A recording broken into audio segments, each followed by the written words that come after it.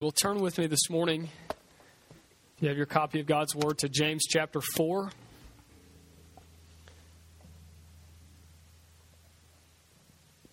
If you've been with us, we've been studying this letter together and finding from it, I think, some extremely helpful and important implications about the way that we live our lives. James has been carefully arguing that the expression of our lives points to the inward reality of our hearts.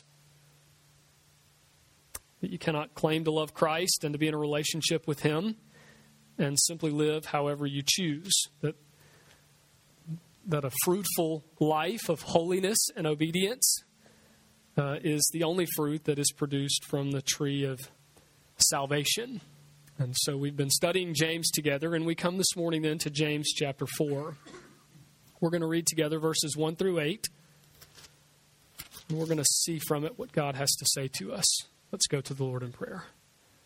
Oh, Lord our God, thank you that you give us life and breath and ability, or that you call us to worship you and to glorify you, and then give us the ability to do so. God, now as we turn our attention to your word and want to read and study it rightly, we recognize our own inability. So, God, we pray that you would, by the power of your Spirit, that you would open our eyes that we would see, or that you would open our ears that we would hear, or that you would open our hearts that we might receive truth, or that you would transform us by it. In Christ's name we pray. Amen. James chapter 4, beginning in verse 1. He says, "What causes quarrels and what causes fights among you? Is it not this, that your passions are at war within you? You desire and do not have, so you murder. You covet and cannot obtain, so you fight and quarrel. You do not have because you do not ask. You ask and do not receive because you ask wrongly to spend it on your passions. You adulterous people, do you not know that friendship with the world is enmity with God? Therefore, whoever wishes to be a friend of the world makes himself an enemy of God. Or do you suppose it is to no purpose that the Scripture says, He yearns jealously over the Spirit that He has made to dwell in us, but He gives more grace. Therefore it says, God opposes the proud, but gives grace to the humble. Submit yourselves, therefore, to God. Resist the devil, and he will flee from you. Draw near to God, and He will draw near to you. Cleanse your hands, you sinners, and purify your hearts, you double-minded." Okay. If you were with us last week, in the very end of chapter 3, James furthers his argument about teaching. And if you remember, at the beginning of chapter 3, he begins with the statement that not all of you who desire to be teachers should be teachers. That our words are dangerous, that our language is important, and that from words and the language that we use, it's a very important and precious gift that God's given us, but from them we can produce great tragedy and do great harm, and we can also produce great benefit for others. And so in light of that reality, he says, those among you, let not all of you who desire to be teachers be teachers. One of the questions then is why? And so he furthers his argument then at the very end of chapter 3 by telling them that one of the reasons, maybe the main reason not all of you should be teachers, is because though you possess knowledge, some certain intellectual facts, some certain academic degree, though you possess knowledge, you do not possess wisdom. And so he makes a dividing line, if you will, between the wisdom of the world and the wisdom of heaven, the wisdom of God, the wisdom of the Scriptures. And that leads then into a transition about worldliness, which is the last topic that we know from chapter 1, verse 26 and 27. It's the last topic that James has set out and set before us as a topic of discussion. And so he's going to spend all of sort of chapter 4 dealing with the issue of worldliness, that Christians are called to live lives of separation, lives of holiness, a certain personal and inward piety that is to characterize those of us who exist in a relationship with Christ. And the passage serves, I think, as a good transition because while he has told us where those wisdoms come from, and to some degree, in very general terms, what those wisdoms sort of look like, what he's going to show us and begin to tell us and sort of argue for us in chapter 4, especially here in today's passage. He's going to show us the result of those wisdoms, or the result maybe of following those wisdoms. So what happens when one leads a life that espouses and follows the dictates and the wisdom of the world? That you administrate and orchestrate your life according to the wisdom of the world, rather than according to the wisdom of God and the wisdom of heaven and the wisdom of the Scriptures. And I think that's at least in part what we see in this passage today. Notice what he says. He talks about these quarrels. What causes these fights among you, these quarrels? And then he says, is it not that your passions are at war within you? It's interesting language there. The tendency, I think, for us to read that in English is to think that he's talking about the passions that are at war inside of us. And I think in the context, and actually according to the language, that's probably not the best understanding. It's the passions that are at war within your members. And I think he's talking to a church, he's talking to God's people, and he's talking about their fighting, their infighting, and their grumbling and quarreling with and among one another. And so he says, where do these quarrels and these fights come from? They are from your individual passions, but those individual passions are at war with one another. And they cause us, inwardly and outwardly, to be at war with one another. He says, you desire and you do not have, so you murder. See the result? It's an outward expression of these inward passions that we have. We covet, but we can't get or obtain. So what? So we fight and we quarrel. See the outward expressions. It's where these quarrels come from. And he says we don't have because we don't ask, and we ask and don't receive because we ask in the wrong way to spend it on these passions that are inside of us. And then he says, you adulterous people. It's very strong language there. The language of adultery, that we have not been faithful to the promises that we've made, that we've entered into a covenant and we have broken the terms of that covenant with God. You adulterous people. By quarreling and fighting, he gets to you adulterous people. And then he says this, sort of the summary judgment, if you will, that is the driving force for these verses. Do you not know that friendship with the world is enmity with God? Well, the question when you read this is, how do you get from quarreling and fighting amongst yourselves inside the church, inside of God's people, to worldliness, to friendship with the world? Well, point number one, I think what we have to see here is first that our fighting, our infighting, our quarreling among ourselves, it is evidence that we are in fact at enmity with God. Now, that's a bit scandalous, because we all argue and fight, don't we? And it's very difficult with many people from many different generations. It's maybe one of the biggest gaps, isn't it? And many different races and cultures with many different passions. The same word I'll use as what's used here, maybe with a different intention.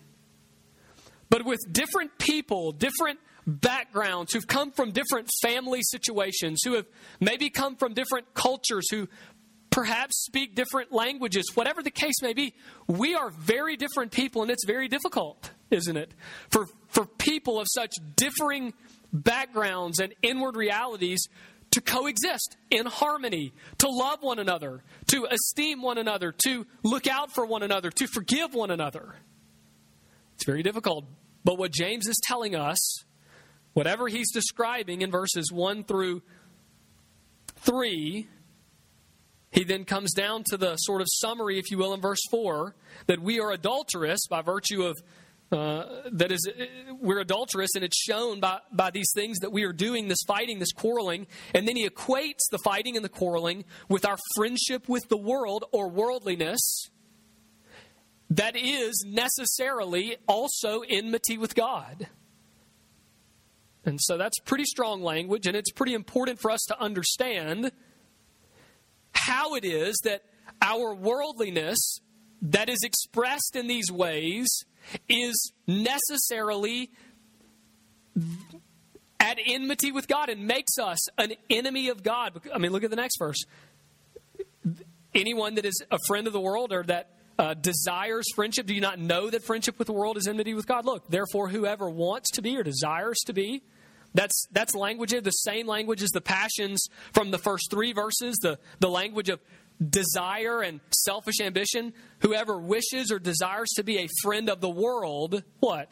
Necessarily makes himself an enemy of God. So that there are these two realities that are in that are contrasting and that are different from one another, that are in contradiction to one another. So I want you to understand the logic here. Let's begin at the end. He says friendship with the world is enmity with God. So what is the friendship with the world that he speaks of? He doesn't actually define it for us. He doesn't actually tell us what it is. He never says, this friendship with the world that I speak of, this worldliness, I want to refer to it like that I'm speaking of, here's what it is. And here's what I mean by that. What he does is he characterizes it for us. He characterizes the friendship with the world that is necessarily in enmity with God. He says that those who befriend the world are those who what? Two things. Who fight amongst themselves. What causes these fights and these quarrels among you? You see? The question, where does the quarreling and the fighting come from? All you desire and you don't have, so you murder, you covet, you cannot obtain. So what? You fight and you quarrel. So the first characteristic of those who are friends of the world, and we're going to move backwards and I'm going to show you how these are connected, are those who are fighting amongst themselves in the church. And secondly, they are so fighting in order to get the things that they desire. That's a very important connection. He says friendship with the world is enmity with God. The two are in contradiction to one another. So if you work back from that, you say, well, what is that friendship? Well, he hasn't given us a definition, but he's given us the characteristics. Those who are at friendship with the world are those who are fighting amongst themselves and quarreling amongst themselves. And the reason they are quarreling, which is getting to the root of the issue, is because they desire and they do not have. So they are fighting and quarreling in order to obtain the desires of their heart. So do you see that this worldliness, what it really is, this friendship with the world, what it really is? What he's arguing is that this worldliness, this friendship, it's administrating or orchestrating or creating and living your life according to the wisdom of the world. Opposed to what he was arguing in the very end of chapter 3, opposed to the wisdom from heaven. That there are these two directions of wisdom that one can follow and set up their life according to, and that those who set their lives according to the wisdom of the world and follow the path of the wisdom of the world, and we're going to talk about that in just a moment, they are those who are friends of the world. They are those who are characterized by worldliness. And what it leads to is fighting amongst yourselves because you have all these things that you desire, these passions that you long to fulfill, that you cannot fulfill, these desires that you do not have, so you look to your neighbor to get it. You murder in order to obtain. You covet, you want, and they have. You desire, so you fight and you quarrel and you try to get these things for yourself. I mean, think about what this wisdom of the world is. You don't have to look far in Barnes & Noble to find it. You don't have to flip through many channels on your TV to find it. Let me give you just a little bit of what I think the wisdom of the world is. You ready? The world tells you if you want it, you should have it. Does it? Right? All the things we want, listen, in Barnes & Noble, for just about anything you want, there's a 10 or 20 or 30 step book for how to get it. Why? Because if you want it, it should be yours. And let's take it a step further. The world also says not only if you want it, should it be yours, it should be yours. Why? Because man, oh man, you deserve it. Man, you've worked hard. You've sacrificed so much for everybody else in your life. It's time for a little you time. Right? You want it, so you should have it, and you should have it because you deserve it. And let's take it a step further. The wisdom of the world also says if someone else has it, you should want it. If someone else has it, you should deserve it. And if someone else has it and you want it and deserve it and don't have it, you're probably more deserving than they are anyway. And so if you deserve it, you should at least long for it, but you should maybe even simply just take it. Go get it. It should be yours. The world says, listen to your heart. That you're really good on the inside. Just ask Oprah or Dr. Phil or Joel Osteen for that matter. You're good on the inside, and so these desires that you have on the inside, they are good desires. If you desire it naturally, then it cannot be wrong. If God made you this way and gave you this desire, then you should do everything in your power to obtain and satisfy the desire. You are the determiner of your own destiny. You are responsible for you. And friends, the world says if you're not going to look after you, then nobody else is. Looking out for number one, as they call it, right? You have to take it upon yourself to avenge all wrongs, to further yourself in society and in culture, to get the best education, to be all you can be, that it's all up to you. You make your own destiny. You can do whatever you want to do. You can be whatever you want to be. In fact, the world says, listen, seek all the pleasure and satisfaction that you can today, for tomorrow you will suffer and die. Isn't that the message of the world? Live for today. Live fast and die young. Live for today, for tomorrow you suffer and die. Friends, when we live like that, do you see that what we do is we end up looking just like the characteristics of James chapter 4, verses 1 through 3? I look at what you have and I think I deserve it. I look at what you have and I think I'm more deserving than you are. I question why you have it and why I don't. So I do everything in my power to get it. I work harder and harder and harder to keep up with the things that you have. I'm jealous for the things that you have. I covet the things that you have and potentially murder in order to take the things that you have so that they can be mine and I can enjoy that pleasure today. For if I don't look out for me today, nobody else is going to, and tomorrow I will die and I will not have all of these desires of my heart. Do you see the wisdom of the world? Friends, let's think about the wisdom of heaven that he spoke of and that he's told us about, how important this wisdom is. At the very end of chapter 3, what does the Scripture tell us? God tells us something very different. The gospel calls us to something very different. It sounds something like this. If you have it, give it to someone who doesn't. If someone else has it, praise God with them for his blessing in their life. If you want it, trust God to give it to you in his time. Friends, and if God doesn't give it to you, then know in your heart that you must not have needed it. The gospel calls us to esteem others as better than ourselves. Friends, the wisdom of the world is look out for number one. The wisdom of the gospel and of the scriptures and of heaven is to look out for number 2 and 3 and 4 and 5 and everybody else around you. To esteem your neighbor as better than yourself. The gospel calls us to forsake our hearts and our desires. What? And replace them with trust in the Lord. For the heart is deceitful above all things. Who can know it? The gospel tells us that we are sinful on the inside and that we are in need of redemption and transformation that only comes from another. That our desires then are also sinful and deceitful and can be hurtful. That God directs our path and that God is worthy of our trust. That there is no need to preserve your own life and avenge the wrongs that come to you because God will protect and preserve you and he is the avenger of all wrongs. And that there is something at work in creation that is far bigger than you, that you're really that insignificant. That there's something going on that God is doing in creation that is way bigger than you.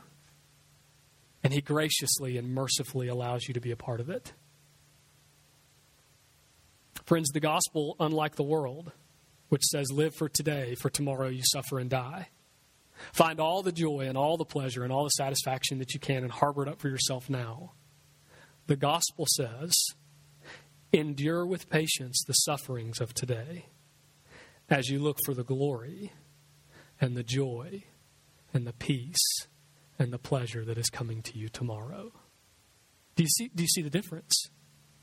So while he doesn't define for us what this friendship with the world is, do you see that those who live for themselves and whose lives are characterized by self-preservation and selfish ambition, who fight and quarrel and murder one another, it is because they are following the wisdom of the world. And friends, if you want to know whether or not you are a friend of the world or, like Abraham, a friend of God, look at the wisdom with which and by which you run and rule and orchestrate your life.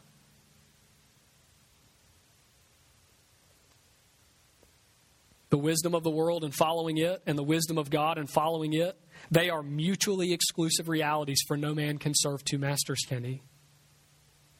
If we are friends of the world, like James says in verse 3 and 4 here, whoever wishes to be a friend of the world, that is to say, whoever desires to live a life according to the wisdom of the world and to befriend that wisdom, they are necessarily and making themselves an enemy of God. Why? Because we are trusting in ourselves, not in God. We are seeking ourselves in our own glory, not Him in His glory. We are looking to our own power, not to His. We are led by our own desires and our own wills, not by His. We are listening to our hearts instead of the heart of God who made us. Friends, do you see that our worldliness, that the worldliness that is rampant in the church today, that it's not really a behavior problem, it's a heart problem. James, like all of the arguments he's made up to this point, he is characterizing, by virtue of the behavior that it exhibits, the inward reality of the heart. That you quarrel and fight and murder and covet, and you have a life that is run according to the wisdom of the world, ultimately because you are an enemy of God. Because you are separated from Him. Because you lead a life apart from Him. The interesting thing about this reality that he points to, though he only gives us the negative, is to think that the converse of this is also true. Think about this with me. That just as those who are friends with the world are at enmity with God, God's people who are friends of Him are at enmity with the world and with the ruler of this age. Turn back with me to Genesis chapter 3. Turn all the way back to the beginning. As God is handing down the judgments because of their disobedience, Adam and Eve's disobedience and sin. And He's speaking to the serpent, who is the ruler of this age, right? Who is the author of the wisdom of the world, if you will. And He's speaking to Eve, one of His own, who He has dealt graciously with. Look at chapter 3, verse 14 and 15. It says, the Lord God then said to the serpent, because you've done this, cursed are you above all livestock. Talking to the serpent. Above all beasts of the field, on your belly you shall go, and dust you shall eat all the days of your life. And then look. I will put enmity, same word. You see it there? Between you and the woman. And from the woman, her offspring and your offspring, between you there will be enmity. Why? Because from her will come one, from her seed will come one. He shall bruise your head and kill you, and you shall only bruise his heel and harm him. Okay, so just very quickly, he is setting up then, there are two lineages. There is the lineage of God and the lineage of the world. There is the seed of the serpent, and there is the seed of the woman. And from the seed of the woman would ultimately come Christ. Jesus, when He came, it's the reason that the genealogies are given. He is the New Testament and ultimate fulfillment and reality of God's promise all the way back in Genesis 3:15, that from the seed of the woman and from the lineage of the woman would come this Redeemer who would ultimately put to death the serpent and the world and the wisdom of the world. But do you see that if we follow the wisdom of the world and we befriend the wisdom of this age, then we are necessarily at enmity with God. But friends, if we are friends of God, if we are His people, then we are necessarily having enmity put between us and the world. So that just as much as those who are friends of the world are at enmity with God, we are, those of us who are God's people, we don't love the world. We are enemies. We are at enmity. There is a strife and a struggle, moment by moment and day by day, between God's people and those in the world. People talk about all the time. It's conflicting spirits. Friends, that's what they mean. When people don't like you and they don't know why they don't like you. When people can't stand and find all sorts of false judgments because of your holiness and your righteousness, and they slander you and they put you down and speak ill of you, and they don't know why. They don't know why they disdain you the way that they do. Friends, because to be relationally with God is not to be relationally intimate with the world. It is to be at enmity between the two. So first, we must understand that, at least according to the logic of James here, that our fighting amongst ourselves, it is evidence that ultimately we are at enmity with God, that we exist in a life apart from Him and separated from Him. And so very practically, let me simply employ you, church, as God's people, those who claim to believe and trust in Him and to love Him and have been redeemed and transformed by Him. Let us love one another. I mean, listen, you're not always going to like me. I'm not always going to like you. It's okay. While I hated God, and while you hated God and stood opposed to everything that He was and is, He loved you enough to die for you and to go far to get you and to redeem and to reconcile you and to extend grace upon grace and mercy to you. Friends, that's the calling for us in the church, isn't it? Then when we have different ideas and different opinions, and when someone offends you and does something wrong to you and something sinful to you, what's the calling? It is to grow together and to learn to love one another in spite of one another, whereby reflecting the gospel and showing that we are not at enmity with God, but that we are united together under the banner of the gospel and under the blood of Christ, and we are at enmity with the world. Friends, you've heard the saying, the enemy of my enemy is my friend. Friends, no matter how different we are united in our fight. We are united under the gospel. We are united in our possession of God's Spirit. And no matter how different we are, we're more alike than those who are in the world. So let's not as a church be characterized by this type of fighting. For James says that if you seek this friendship with the world, you are necessarily making yourself an enemy of God. But secondly and finally, worldliness cannot be cured by inner strength or will. The question then is, how do we do this? The question then is, where does the power to live like this come from? How do we learn how to love one another like this? How do we learn how to be in a relationship with God and with one another like this, where we are not characterized by quarreling and fighting and selfish ambition and drive, but where we are setting ourselves aside on account of another, where we are esteeming others as higher than ourselves, as we are giving what God has given us so that others would benefit? How do we do that? It's not by looking inside. Friends, it's not by looking in here. If you look in here, you're going to be driven by the passions and the sinful inward desires that we see in the first three verses. Where must we look? We must look outside of ourselves to one who is greater than us. Look, this reality begins. Look at verse 5.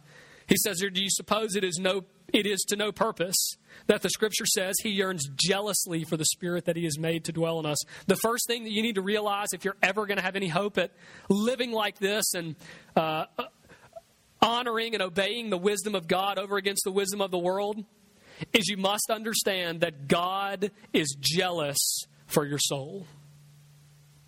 That God is interested in your holiness more so than you are. That God is interested in our relational compatibility than we are. God is interested in our loving one another such that it reflects the gospel to the world more than even we are.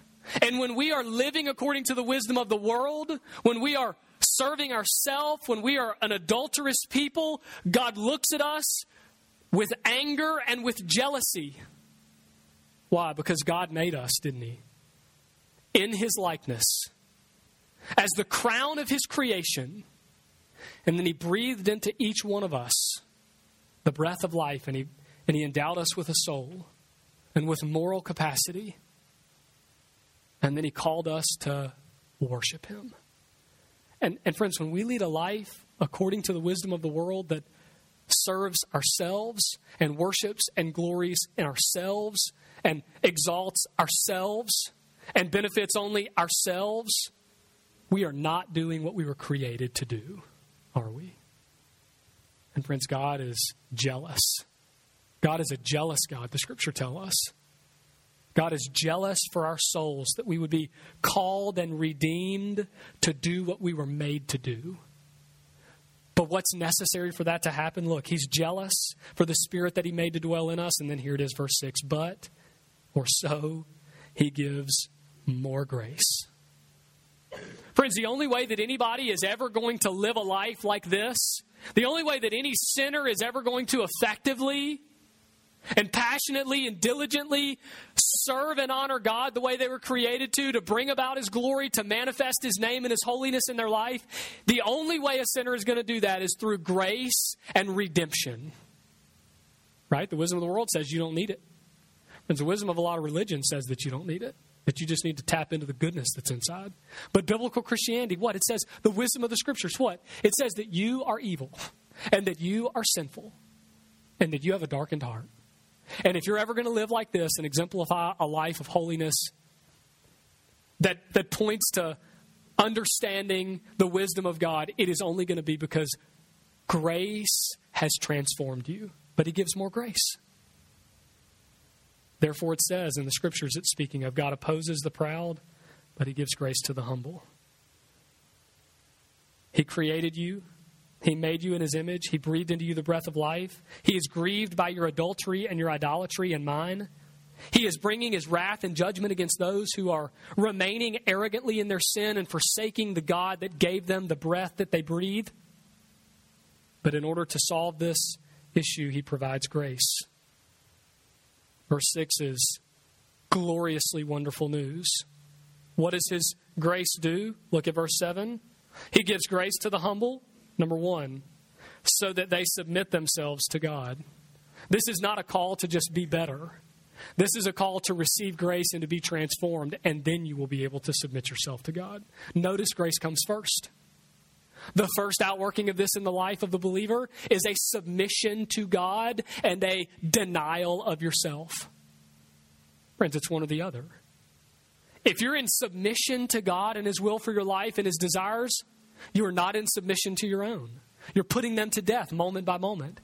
And so the difference, if you will, from what's characterized in verses 1 through 4 is seen after grace comes in verse 6, beginning in verse 7, first of all, that the one to whom grace has come, they submit themselves to God. And the calling is that we would do that we would not have received, as James said, the grace of God in vain. Secondly, resist the devil, and he will flee from you. Resist the devil and he will flee from you. What? So that God's grace comes, we are able to submit and we are able to fight. That grace is an empowering agent, that it strengthens us for the task at hand. That God calls us, but then He does not leave us unable. He calls us to holiness. He calls us to this lifestyle that He's laying before us. And then He gives us the ability to do so. Grace comes and then we are able to resist. And then the devil will flee from us. And then thirdly, look, verse 8. Draw near to God and He will draw near to you.